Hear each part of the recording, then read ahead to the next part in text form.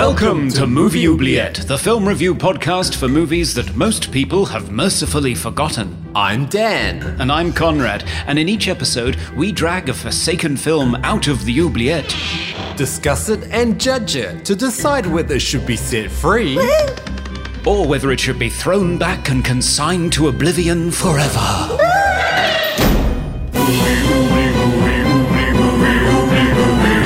We review the films others tend to forget. Come with us and open up the Movie Oubliette.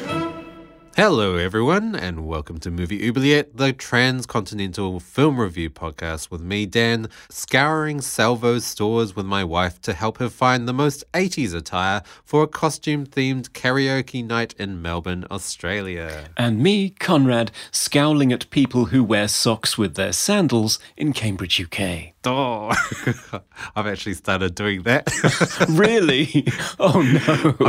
Only out of laziness. Oh, no. Well, in this podcast, we discuss fantastical films, sci-fi, horror, and fantasy because we love automatic doors that go shh with faulty electrical wiring and magical objects that we can never find. Ooh. Conrad, how are you today?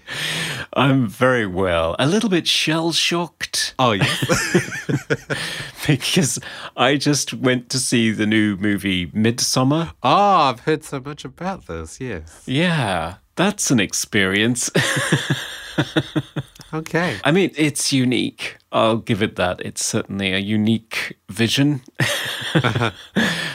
Yes, I never thought I would ever see some of the things that I saw in that movie. Wow. Yeah, if you go to see that movie, brace yourself. Yeah, I have been warned.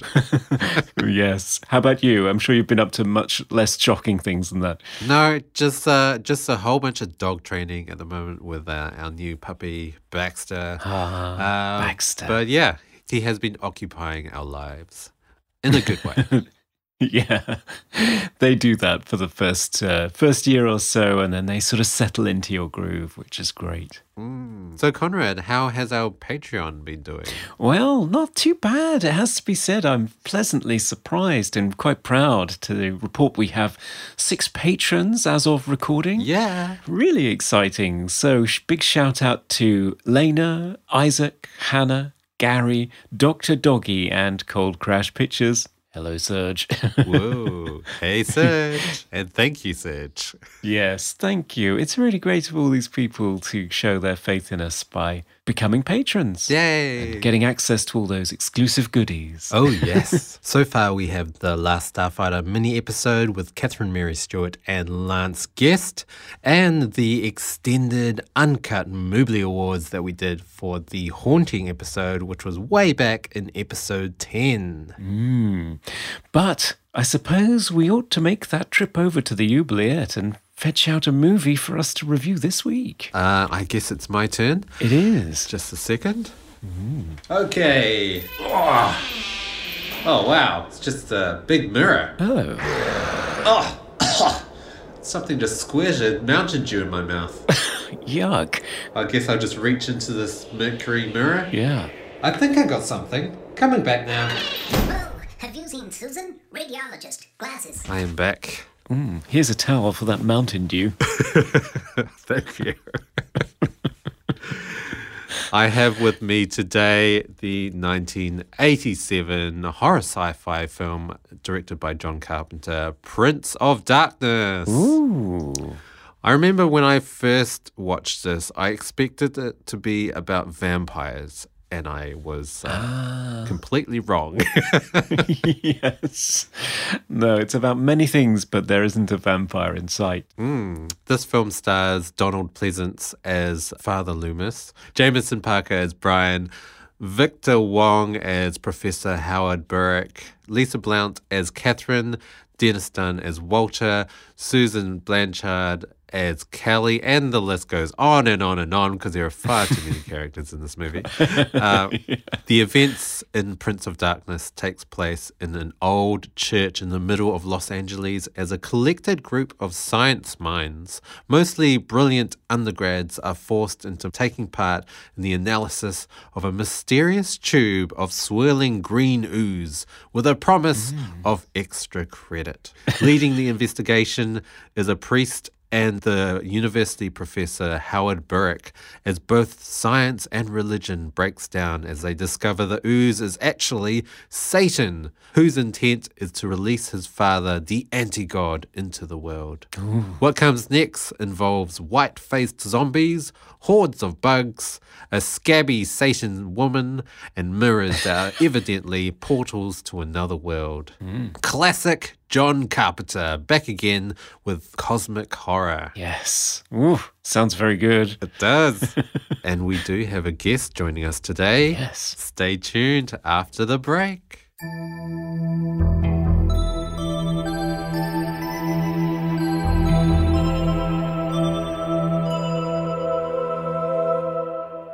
Okay, listeners, we are back to talk about Prince of Darkness, the 1987 horror sci-fi film directed by John Carpenter. And with us today, we have a very special guest and our very first guest from the realm of podcasts discussing sci-fi and genre films just like us, but for a lot longer than we have, on his insightful podcast, Sci-Fi On Screen. Hailing from New York City, we are very pleased to welcome Jeff Palermo. Hey!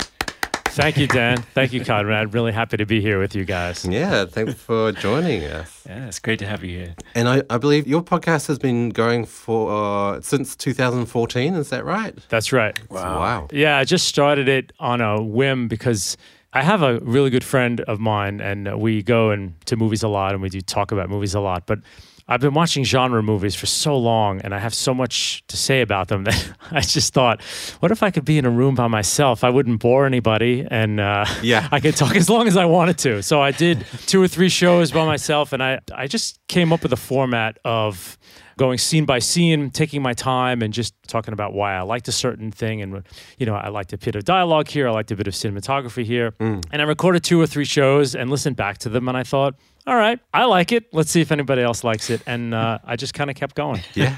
I'm always I have so much admiration for people that do it alone as well, because I could never do it alone. It can be challenging. Sure. Yeah. So we are talking about Prince of Darkness today. Jeff, you picked this movie. Could you tell us why you picked it and some initial reactions to the movie? Sure. I think it's very unique in that there's a heavy theme of science that flows through this movie. Obviously, there is a supernatural and religious element in the film, which obviously is in many horror movies. But the way it's mated up with physics and ideas about science and how it comes together, I think is so unique and fascinating. The movie, as a horror movie, I think at times struggles, I'm sure you guys, as we'll talk about. But I think the ideas are so strong that even as you're lamenting, not such a great kill, that could have been better. Another idea about science and religion and what's going on comes at you where you're just chewing over it and you're thinking that is incredibly fascinating. And the movie just trundles by and there's Alice Cooper. Yeah. And no one talks about it. Nobody reviews it, even in my horror circles. Nobody knows about it. So it's flown under the radar for so long. And I just have such a soft spot for it in my heart. So I wanted to try to see if, first of all, if you guys knew about it and would like to talk about it. And then maybe via this podcast, more people will go see it because I think it's a really unique thing. Yeah, it's interesting you mentioned science because there is a film that we've covered a couple of episodes ago called Altered States, and that's quite similar in its dealings with science and spirituality and the kind of the blurred lines between it, trying to seek the truth. But yeah, you're right. It's never really talked about. So this is another example of cosmic horror, which I think is a hard genre to pull off in film. And I think this is the second of John Carpenter's Apocalypse trilogy. That's right. So The Thing, this one, and also we've covered In the Mouth of Madness as well. And I do think this one's a strong movie. Yeah, it's an interesting one, isn't it? Because it's the first in a 4-film deal that John Carpenter had with Alive Films where he was sort of running from his bad experiences with the studio system, because he made a big splash in the late 70s, early 80s, and then was picked up for big studio pictures and did things like The Thing and Big Trouble in Little China, Starman, Christine. None of them had done particularly well. Some of them had been treated very badly by the studios in question. So I think John really wanted to have complete creative control. So he entered into this deal to do these $3 million pictures, 4 of them. And this is the first. And it kind of feels like a return to his roots in a lot of ways. It's a siege picture, very much like Assault on Precinct 13 and Halloween and The Thing. And Donald Pleasance is there. You've got a couple of cast members from Big Trouble in Little China in there as well. And it just, because it's on a shoestring as well, it feels much more controlled and resourceful, and there's a lot of ingenuity being pulled to the fore. Whereas, there are some limitations to the budget too, which you sort of feel as well as you're watching it. Yeah. But it's an interesting entry in his filmography, I think. Yeah, I think plot-wise and concept-wise, it's a really complex premise and something that's not easily digestible by most audiences. And it's great when John Carpenter has the ability to have that chance to just go all out and not have to dull it down for audiences, because often with big studio movies, everything's all dulled down, lots of exposition, lots of explaining when we can see what's happening. And I do appreciate that. We aren't idiots. As you say, Jeff, it's got an amazing amount of physics in here, because John Carpenter, I think, had just swallowed a quantum physics book. That's right. He did. Yeah. He talks about that. And then wrote the screenplay for this movie, albeit under a pseudonym. Martin Quatermass. Right, yeah. Yes. Quite a pointed choice of pseudonym, too. There's an interesting story about Nigel Neal as well. Carpenter was a big Nigel Neal fan, and I believe Nigel Neal was hired to write the screenplay to Halloween 3, Season of the Witch. But the director of that film, whose name escapes me at the moment, rewrote it so incredibly much that by the time it was finished, there was little of Nigel's stamp left on it. So he had a bad taste in his mouth. So when he heard that Carpenter had used his name as a pseudonym instead of being charmed, he was pretty peeved about it. All right. Yeah, because of course Quatermass is a direct reference to Neil's creation. Professor Bernard Quatermass? The trilogy that he made, yes.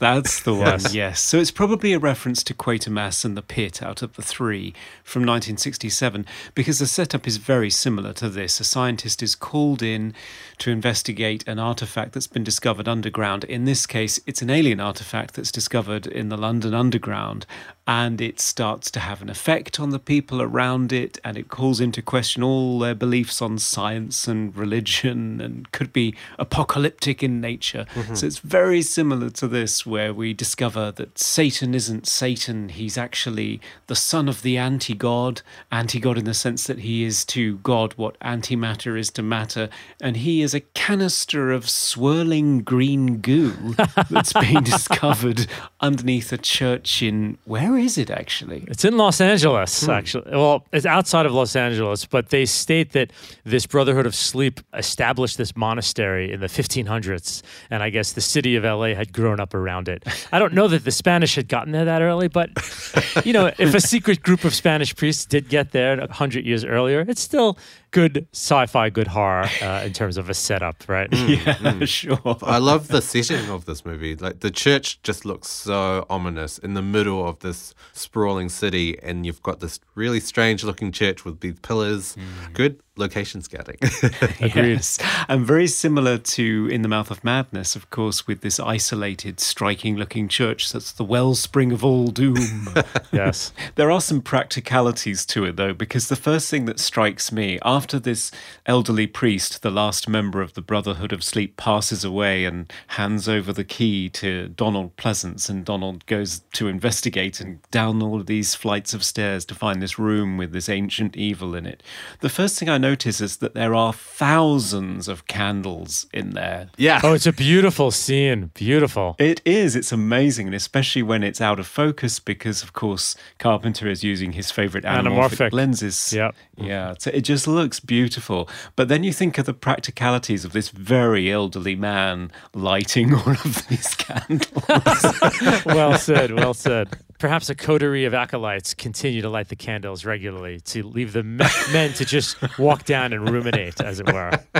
Yeah, perhaps. I do love it as well when all the scientists are setting up lights and machines and stuff. They still keep the candles lit, even though you've got these spotlights as well.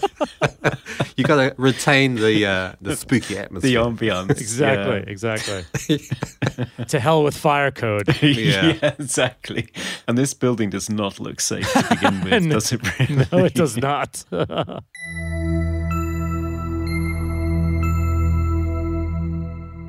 So the tube of goo is Satan, right? And Satan wants to release his father, who is the anti-god, from this other realm. And he does that through mirrors. Yes, so the mirrors are the portal to the other side, which is quite interesting. It seems to have been used quite often. I mean, one example that I always think of is Ridley Scott's Legend in 1985.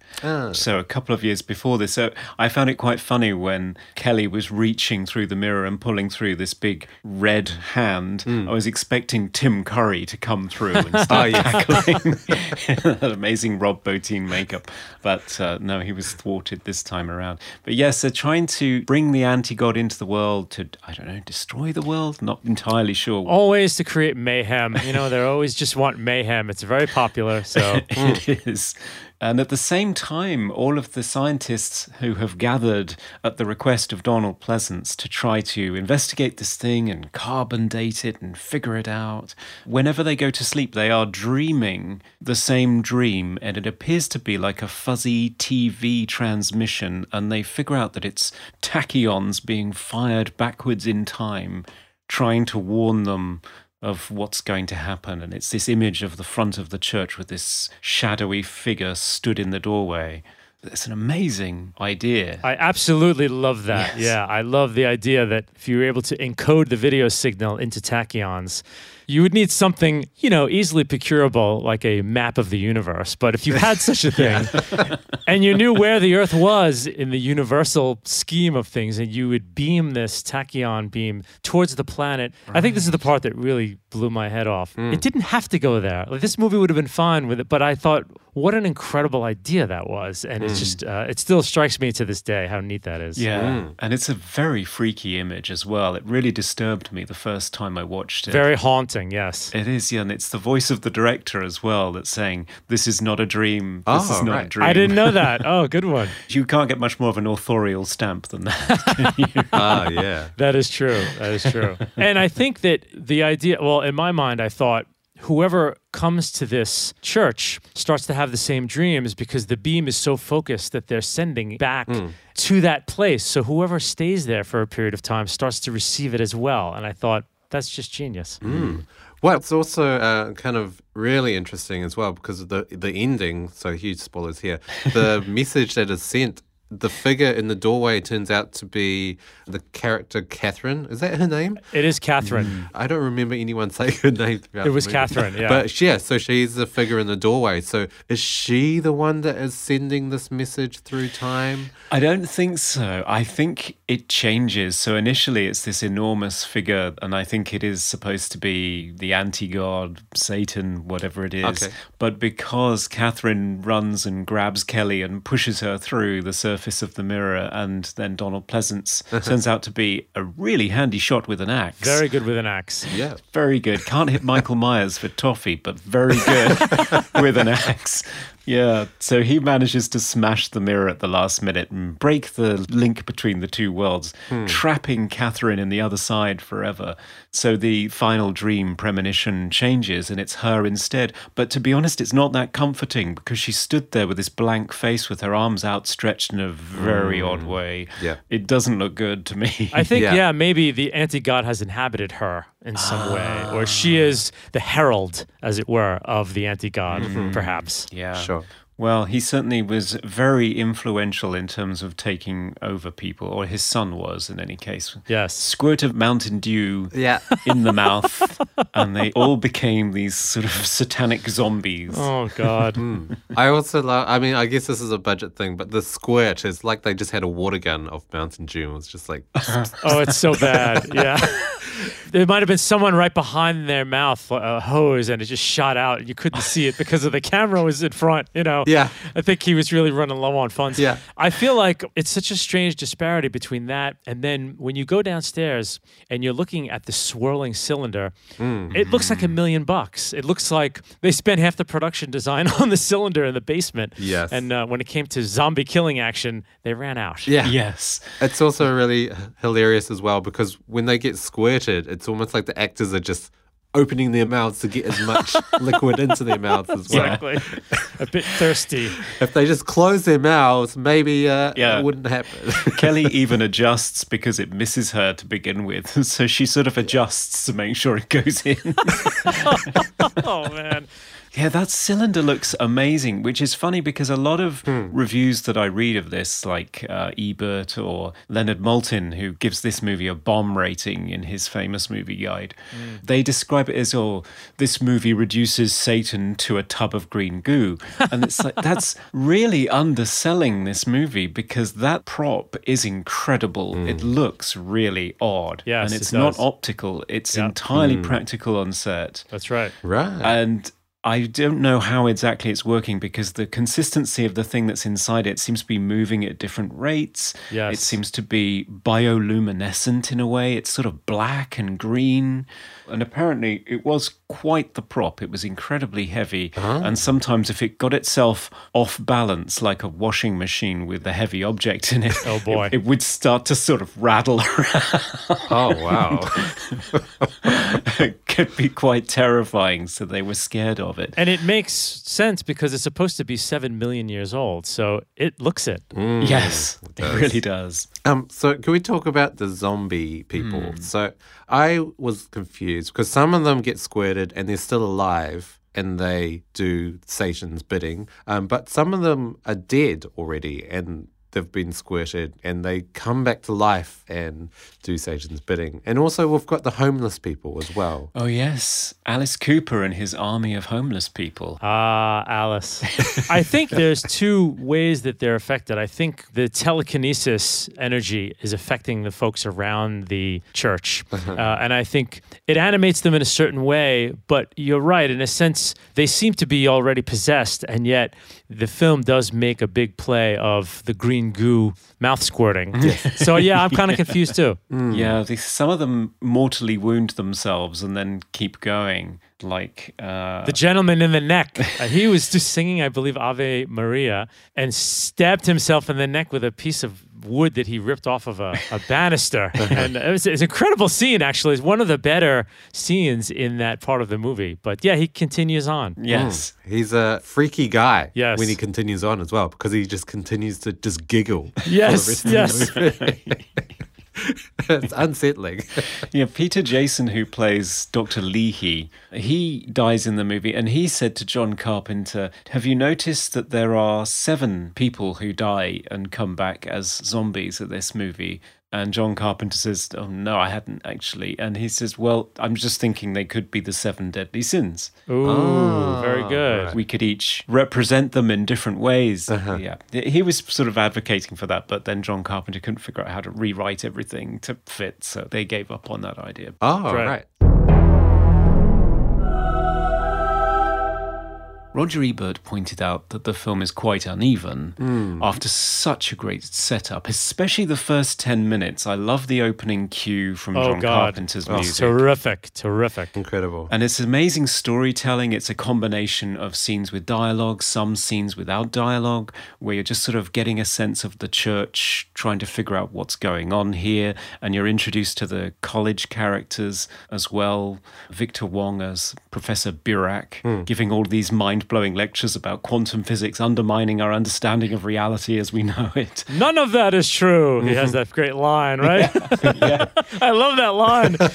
He's fantastic in this movie. He is. I like him very much. He's always extraordinarily emphatic, Yes. which is why I like him. Yes, he is. He's incredible. Yes, it's just a great setup for the first 10 minutes. Really good in terms of mood, economy, and conveying all of these different themes, characters, the basic narrative thrust of what the issue is that we have to deal with. It's my favorite part of the film, I agree. It's almost too good for itself because at the end of that 10 minutes, you think, oh my God, what am I about to see, right? Yeah. Yeah, this is amazing. This is going to be such a showdown between science and religion. Yeah. And then, as Ebert says, you just get sort of an hour of people running up and down corridors. Unfortunately, but that's correct. Yeah.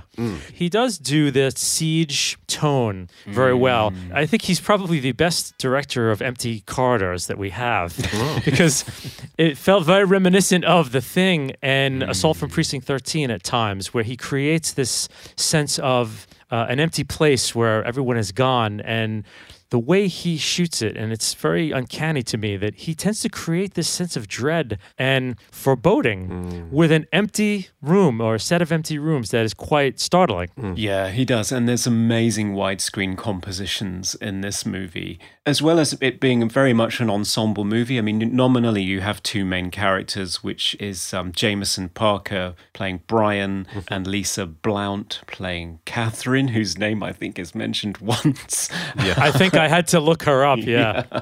So nominally, they're the main characters, but they're not given much more screen time than anybody else. It's an ensemble, and Carpenter uses the widescreen frame to film these ensembles talking to each other, looking at things together.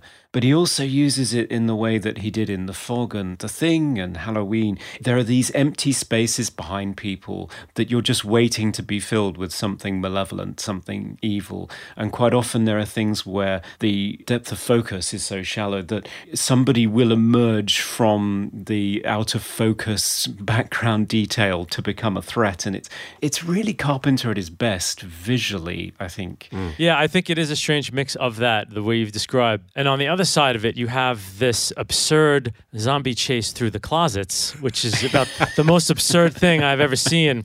And it's filmed as if he's filming the, penultimate climax of a superhero movie. The way it's shot and the music, and they're climbing through closets. I actually really liked that. I mean, it was ridiculous, but the movie to that point was getting a little dragging, like it dragged a little bit. And so having that big sort of action scene with smashing a hole through a brick wall and having to pull Walter out of it. Kelly just being this very scabby, bloody Satan figure. The worst makeup. Oh, God. It's like, and I love They Live, but in his film They Live, when you see the aliens and they're those skull-like features, it kind of reminded me of that. Oh, yeah. But not as good. Yeah. Although the They Live effects look very much like Halloween masks. They're not very articulate. True, very true. I mean, there are a lot of characters in this movie, like a lot. And I was struggling to kind of remember who was who and who was dead and who was still alive and who was a zombie. Right. It was, a lot going on. I really did love Walter as a character. He was, I guess, the comic relief. Yes. But just the arrogant asshole comic relief of the film, but really funny. He does achieve quite an amazing trifecta, doesn't he? Because I believe he is sexist, racist, and homophobic during the course of the movie. Oh my God.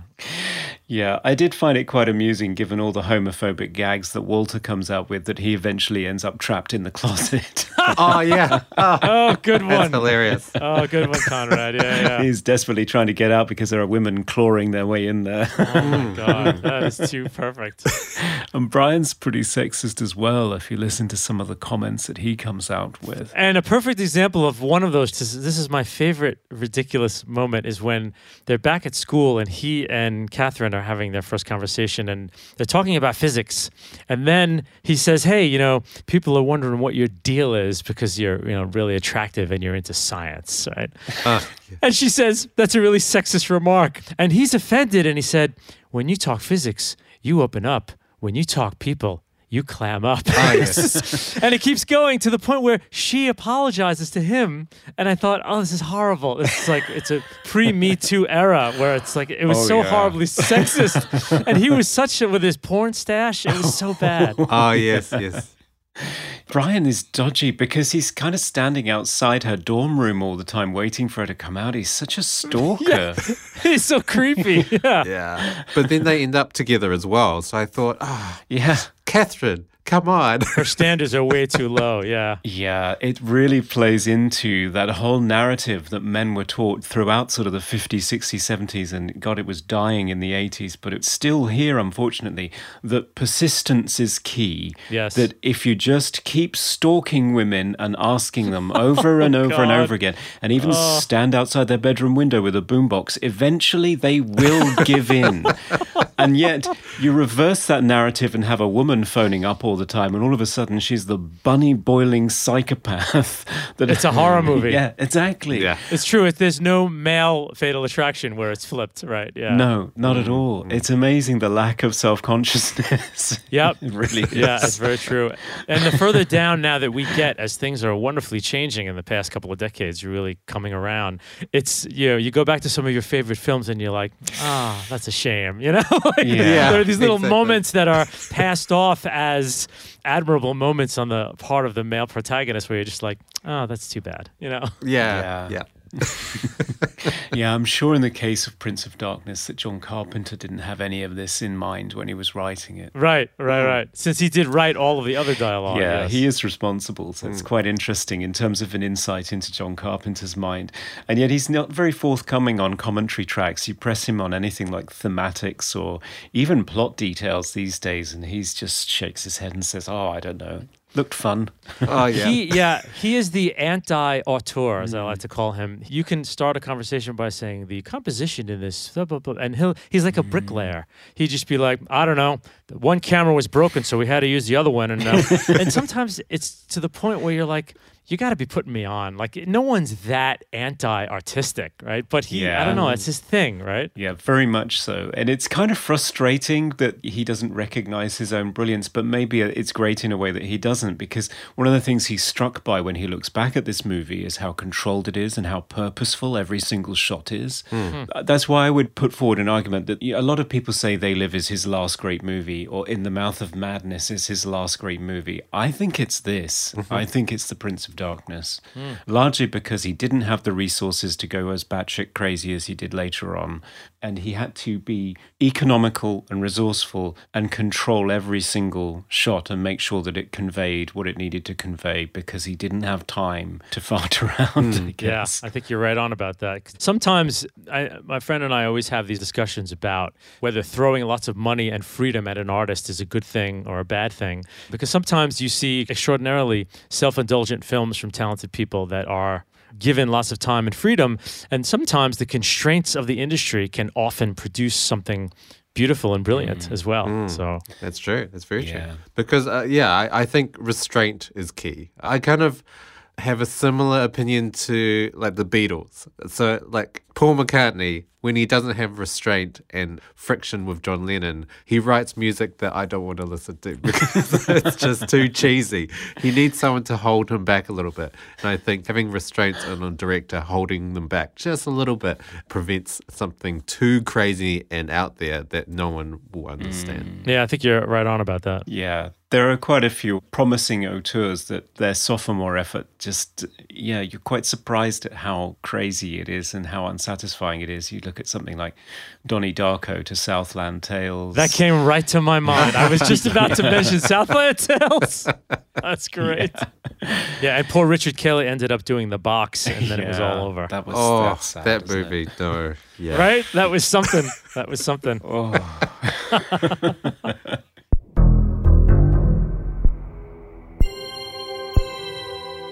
I wanted to ask, so some of these zombie people were killing other people, I guess to recruit them as like dead zombies. Is that what was happening? And also the homeless people preventing anyone escaping because Satan needed zombie helpers. Is that what was going on? I think that's accurate. Yeah. Okay.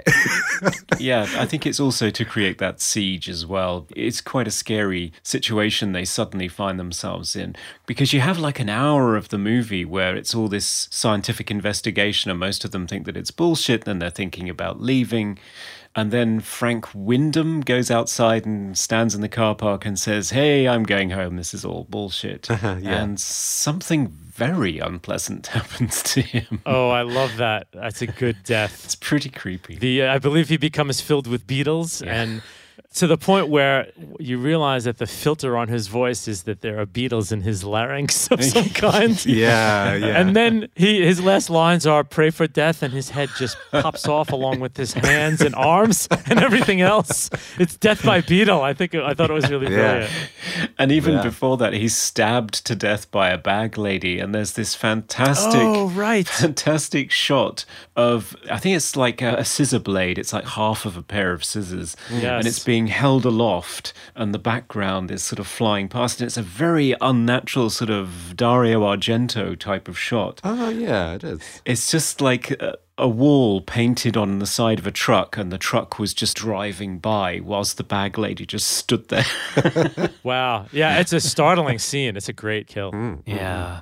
Although there is the bicycle impalement gag. Which actually was an Alice Cooper stage prop that he used to use in his rock shows. Oh, right. And he showed it to Carpenter, and Carpenter said, "Oh, we got to put this in the movie." So Cooper would fake impale himself on the bike on stage, and they did it in the movie. I think it's one of the better deaths, and it reminded me a little bit of the death in Halloween of when Michael's in the kitchen. The girl and the boy had just had sex, and the boy comes downstairs to get some food, and he holds him up and then stabs him on the wall and leaves him there. And there's that moment where Michael cocks his head. And we wait a minute. And it happened here in the bicycle kill. The zombies move back. The Alice Cooper character moves back. And he stands semi-upright on the bicycle. Yeah. And Carpenter gives it a moment on the screen. And it's very creepy and uncanny. And I'm sure Cooper must have done it live, which would have been cool. But it was the best death. Other than the Beetle Man, I think that was the coolest death. Yeah, I think it's Tom Bray, Etchison. Yes. He's kind of the nerdy computer character, which is also the same role that he played in Riptide for several years, I believe, on television. Oh, wow. Good bit of trivia there. Yeah. Riptide. Oh, just you wait until I get on to Simon and Simon with Jameson Parker. Oh, that's who that was. I didn't put that together. Good one. Yeah, lots of TV people in this movie, all being killed off, and not often in very elaborate or exciting ways. Yeah. And eventually, as you said, Dan, you sort of lose track of who's alive and who's dead and who's missing. Yeah. But I think the movie itself even makes fun of that. I love the fact there's this recurring gag where everybody's asking Who Susan is. Yeah. Susan, radiologist, glasses. It's the same line 3 times in a row, somebody different. And they all describe her as Susan, radiologist, glasses. Oh, that's classic. It's very funny. It's not a humorless movie, I don't think. No. It does have humor for sure. Oh, no. There's a great moment with one of my favorite lines is this, the old woman who speaks this to Donald Pleasance's character. What is his character's name again? Well, if you look it up, it's Father Loomis. Oh, you're kidding. Is it really? Yeah. It's never mentioned in the movie. Because I feel like we never hear his name. It's just Father. Yeah. No, it's never mentioned in the movie, but if you look at the credits, it's Loomis. Nice. Just, Very nice. Yeah. Johnny boy. So the quote goes, "It's wonderful what you're doing with the church, Father." And she has an odd filter on her voice and she looks very creepy.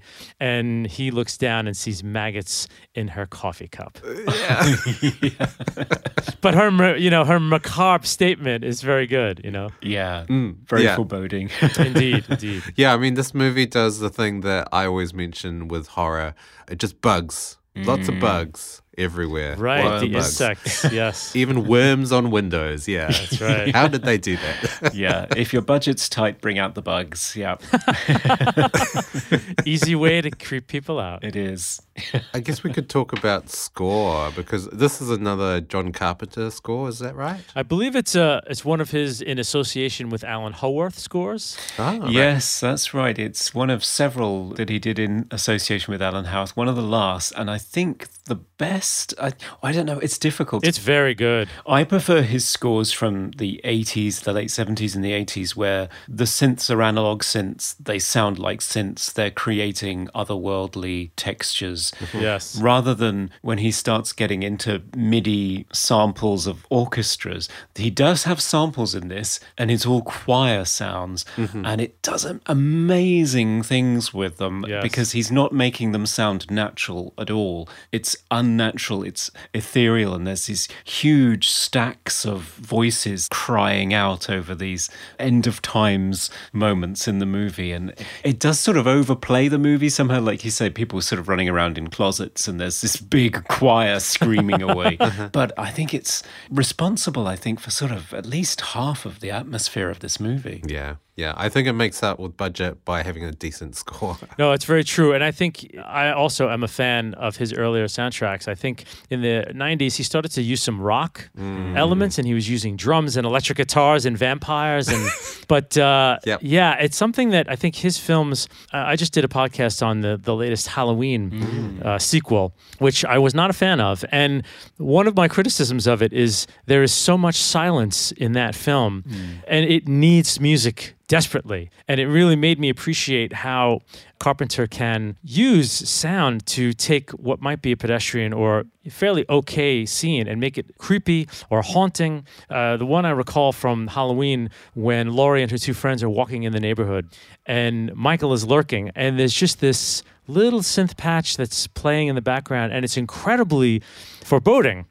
There's a similar scene in the latest Halloween film when they're walking in the neighborhood and Michael hadn't broken out yet, so we know he's not there, and there's no music. So you're getting a little homage in terms of a widescreen set shot, which is, very beautiful, but there's no menace or dread to it whatsoever. And so I think that, he really can do a lot with music to make up for perhaps, what he's lacking in budget for certain things. Yeah, definitely. I mean, he always tells that story of how he showed Halloween without a score to a group of executives or studio people or whatever, and they just thought, what is this? This is the lamest movie ever. And then he went away, recorded the score, and came back, and people were terrified by it. Yep. Music has a great deal of power, and I think his stripped down, simple, minimalist, repetitive, eerie music is fantastic. And it's still very much the same here. It's not thematically complex. There's kind of one theme that's repeating. There's a little bit of a motif for the fledgling love between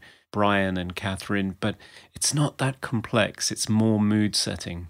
Yeah. There were some moments in the movie, Conrad, you've said it before, where it does sound like he's just leaning on a keyboard and it's just a big cluster of notes just ringing out. I believe that's when his dog knocked him into the keyboard. Yes. If he was being interviewed, that was probably what he would say. My wife pushed me into the piano, so I left it in. Now it's time for Random Trivia. So Dan, what fascinating trivia about Prince of Darkness has squirted out of the canister and into your mouth? Indeed. Well, the piece of trivia I have today is in the scene where the guy gets killed by Alice Cooper's character with the bicycle pole. And the guy is actually listening to headphones while he's being murdered. And the song that he's actually listening to is a song called Prince of Darkness by Alice Cooper himself. Oh. So he's listening to Alice Cooper while being killed by Alice Cooper. In Prince of Darkness, while he sings about Prince of Darkness. Yeah. Did he write the song for the movie? Oh, because that's a hell of a coincidence otherwise. I'm not sure, actually. I need to find that out. But if listeners out there know that, please tell us. Yes, please do. And that's our trivia. Yeah.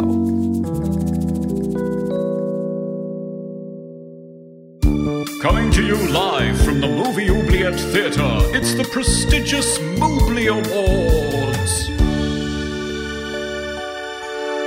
Okay, listeners, welcome to your favorite existential segment of the pod, the Moobly Awards, where we present our favorite things of the film in a number of spiritually apocalyptic categories. Best quote. Well, mine, despite the rampant homophobia, I did find Walter quite entertaining, and I did like the moment where he's talking to Kelly, and she has this bruise on her arm that just keeps getting bigger and bigger as the movie progresses until she's possessed. He says it's probably nerves, and she says, "You don't bruise from nerves, Walter." And he replies, "I used to break out all the time when I was 12. Doctor said it was homosexual panic." Oh, man. Woo! Go, Walter. Oh, Walter. I think he pulls it off because he's Asian, though. Because if it was a white guy, He's got a card to play. Yeah, I was going to ask you though, Dan. What is this thing where he says to the other Asian member of the cast, "Has anyone ever told you that you could pass for Asian?" Yeah. What the hell is that? That's a really funny line, too. And I also I kind of laughed at it without really understanding it.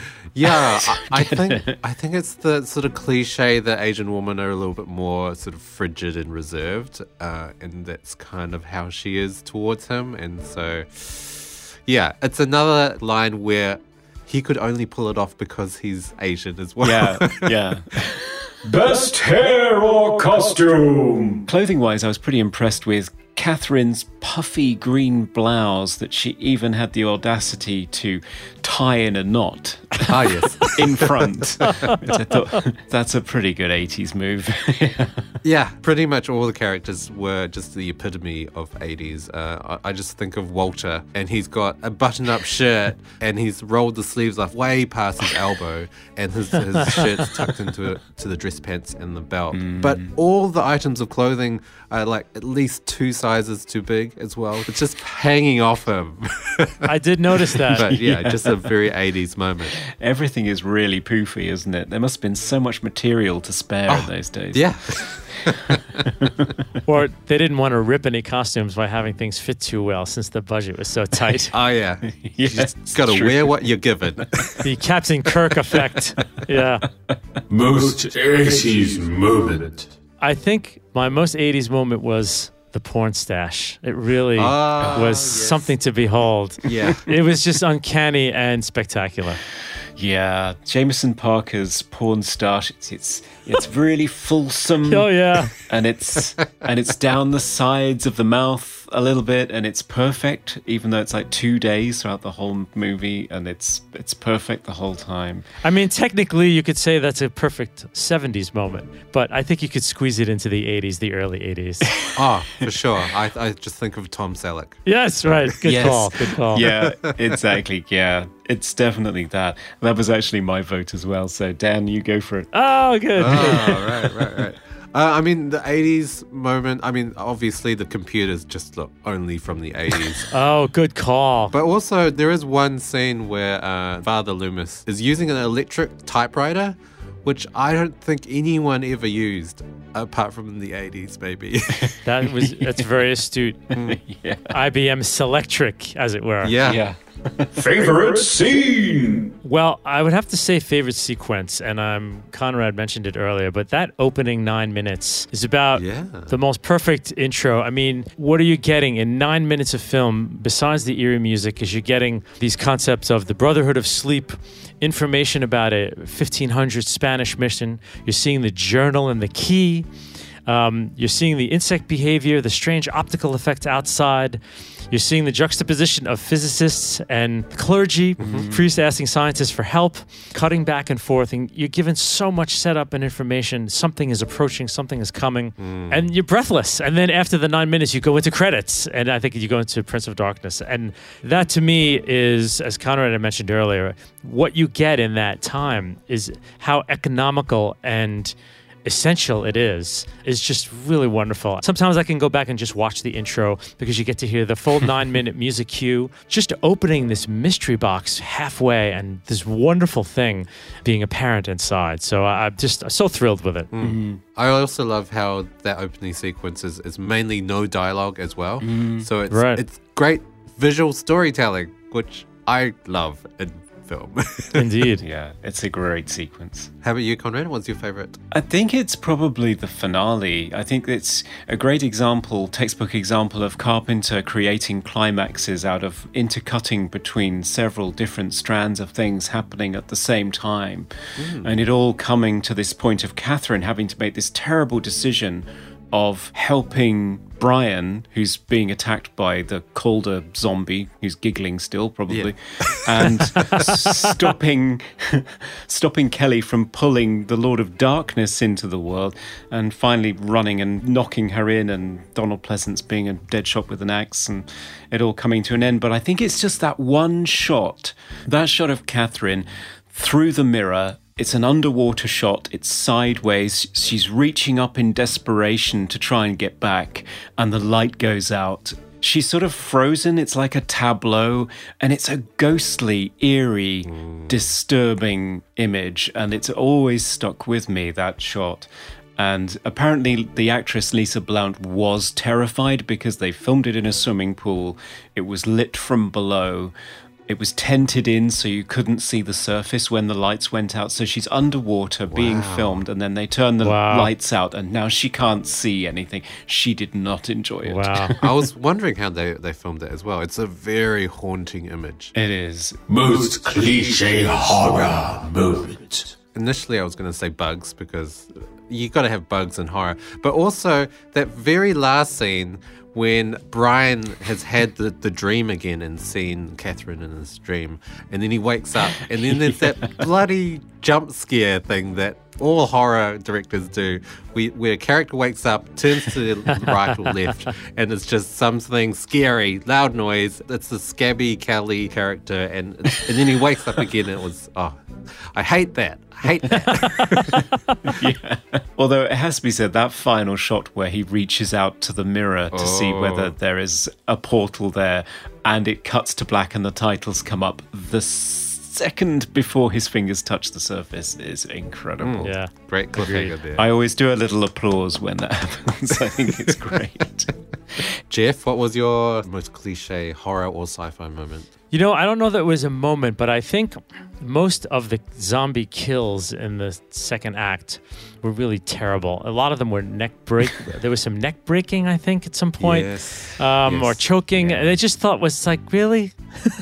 You're hitting me with all these mind-expanding concepts, and I'm getting a neck break? Like, come on, guys, you know, it's terrible. So it was a little easy way out, some of the deaths that happen in the second act.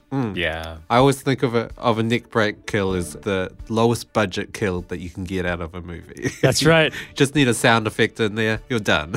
You need a stick of celery, and you're good to go. Yeah. And an actor that doesn't mind getting whiplash. That's it. Pretty much. That's right. Best special effect. My favorite special effect probably has to be the cylinder. Right. I do I do agree. love her pulling the hand out at the end, but it looks like kind of a it looks like a lobster at some point. So It does. I was back and forth about like, I love the hand, but I think I love the idea of the hand more than the actual hand if I go back and really look at it. But that cylinder is it's a centerpiece in the movie. So it's my favorite effect. I think it's a subtle effect because it's not moving. Although obviously the liquid is moving, but the rust on the bottom and the top, and it just made it look like this incredibly ancient thing that it was. So every time we looked at, and they lit it perfectly. So it was my favorite special effect, I think. I 100% agree with that. I mean, in terms of the hands coming out, there's a good reason for that. They're completely fake hands on both counts, and it's because the surface of the mirror was achieved through the use of mercury, Which is toxic. Yeah. which is highly toxic, and so nobody could touch it. So it's entirely fake hands moving in and out of that Wow. thing. And they cheated because, they're on such a shoestring budget, they actually drained the mercury out of the camera dolly. It's a counterweight. I'm sure they don't use it as a way. counterweight now. That is so Carpenter. So the 80s as well. There'd be this toxic material. Yeah, right. Just don't But yeah, breathe in for 20 minutes. We'll be fine. It's fine.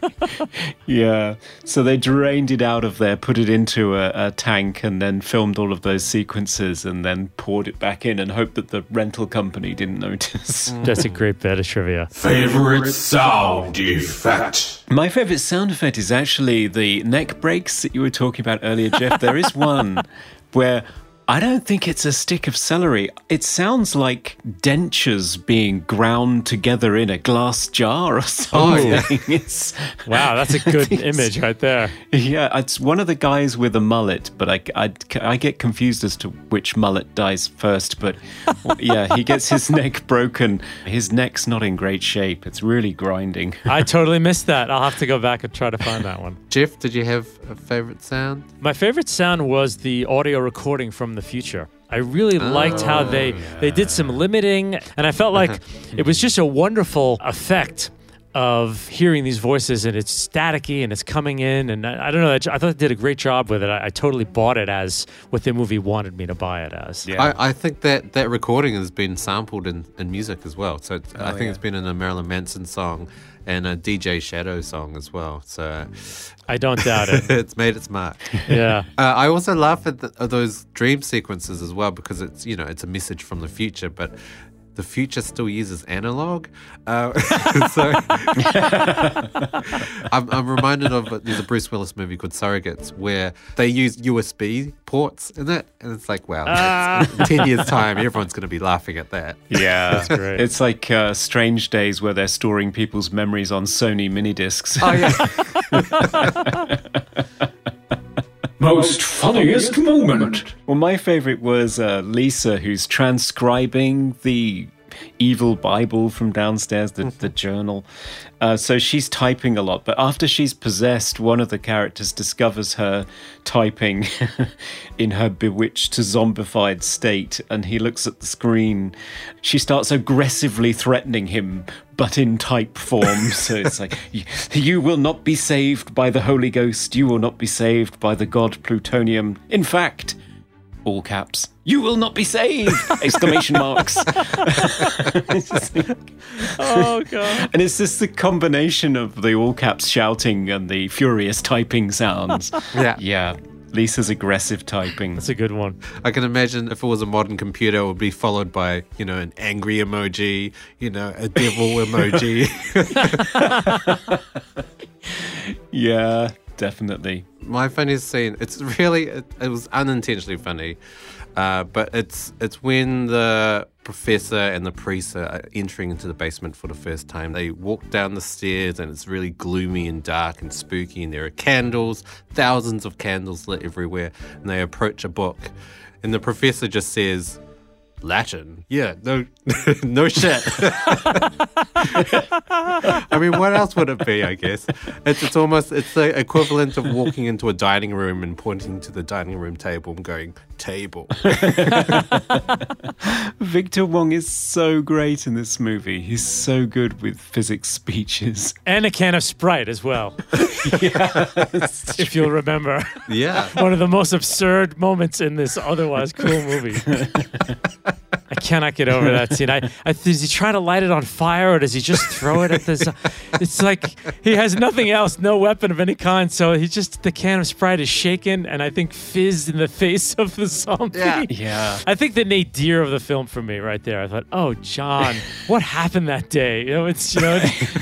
Why? Why did you do that? It belonged in like Shaun of the Dead, Yeah. Yeah. And that's our Moobly Awards. Yeah.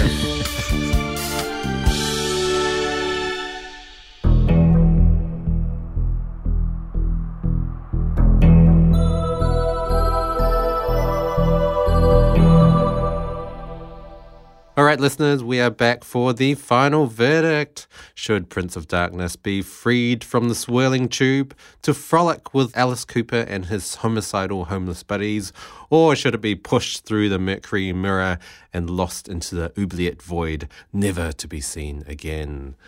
Jeff, you are our guest today. What were your final thoughts about Prince of Darkness? Final thoughts is I think it should be resurrected. I think it should be pulled out. It has its problems, but I don't know that I've seen a horror film with the density of ideas in the story itself that is that thought-provoking. The bit of a backstory, which we didn't get to, but the idea that the battle between good and evil took place 7 million years ago, but Christ came later to warn everybody about these beings in order to shut him up. He was killed, right? And then this other idea that the decision was made by Christianity to characterize evil as a spiritual force rather than a physical one was another idea. And you know, it made me want to pause the movie to just think, where has that idea ever been even played with? That the idea here was that Christianity said, no, okay, we know evil's and even Father Loomis says it was a lie, you know, in his wonderful Donald Pleasance overacting. It was a lie. We were lied to, you know. But that idea is that it was characterized as spiritual, and the scientists are back in to prove that it is absolutely not, and it has to do with the subatomic realm. I think so much of that is so great. It is a shame, and it's why it kind of belongs on the rim. Maybe not all the way out, but not in, because the execution of the tactile externalization of that idea is quite poor in many areas. You know, the zombies and the makeup and the money that they had, it really just didn't come off as to me, a good horror movie, you know, and I think of a good horror movie, like very suspenseful. This was very cut up into, here's a creepy scene, here's a cool idea, here's a creepy scene, there's a zombie kill. I think Karp, in a weird way, was at his lowest in the horror movie craft. He was high, I think, in his overall film craft, as Conrad had mentioned earlier. But I still think there's more in it than 10 average horror movies, that I think it should be out there a little bit more in the culture and talked about. And some of these ideas may be talked over and brought out, because I think it is so wonderfully dense with all these ideas that Karp had. So I vote, you know, get it out into the light. Yes, I absolutely agree with you. And I also think it's somewhat of a return to form for John Carpenter after a lot of big budget movies that were recognized as ahead of their time and amazing after the fact, like The Thing and Big Trouble in Little China, but also things that are, although they're interesting in a lot of ways, like Christine, they're not actually great movies. And then you get this, which is low budget, back to basics, siege movie, lots of characters, lots of ideas, lots of stripped back, lean shots, lots of suspense, and permeated with this sense of dread that only Carpenter at his finest could produce. I think it's really fantastic filmmaking. It is a little bit disappointing in the middle. It sort of sags. It doesn't quite live up to the grand ideas that it sets out at the beginning, but I think it rallies for the end. I think the ending is really very exciting, and some of those final images are really haunting, probably among Carpenter's best, I would say. And as you say, Jeff, it's just not talked about as much as his other films. It's not even talked about as much as They Live, which was the other film he made with Alive Films. I actually think it's a better movie than They Live. So I think it should be out there. I think people should be watching it more. And yes, go Prince of Darkness. I would release him from the other side. Yeah, everything you two have said, 100% agree. I think as well, with modern horror being very formulaic and very almost templated, this movie is not like that at all. It does its own thing. It has far too many characters than it should have, but it's a good thing. Like, and there were really interesting characters. They weren't too cliche. I love the ending, and I know, Jeff, you've said that the effects weren't great, but I really like the effects of the sort of scabby Satan and the lobster hand.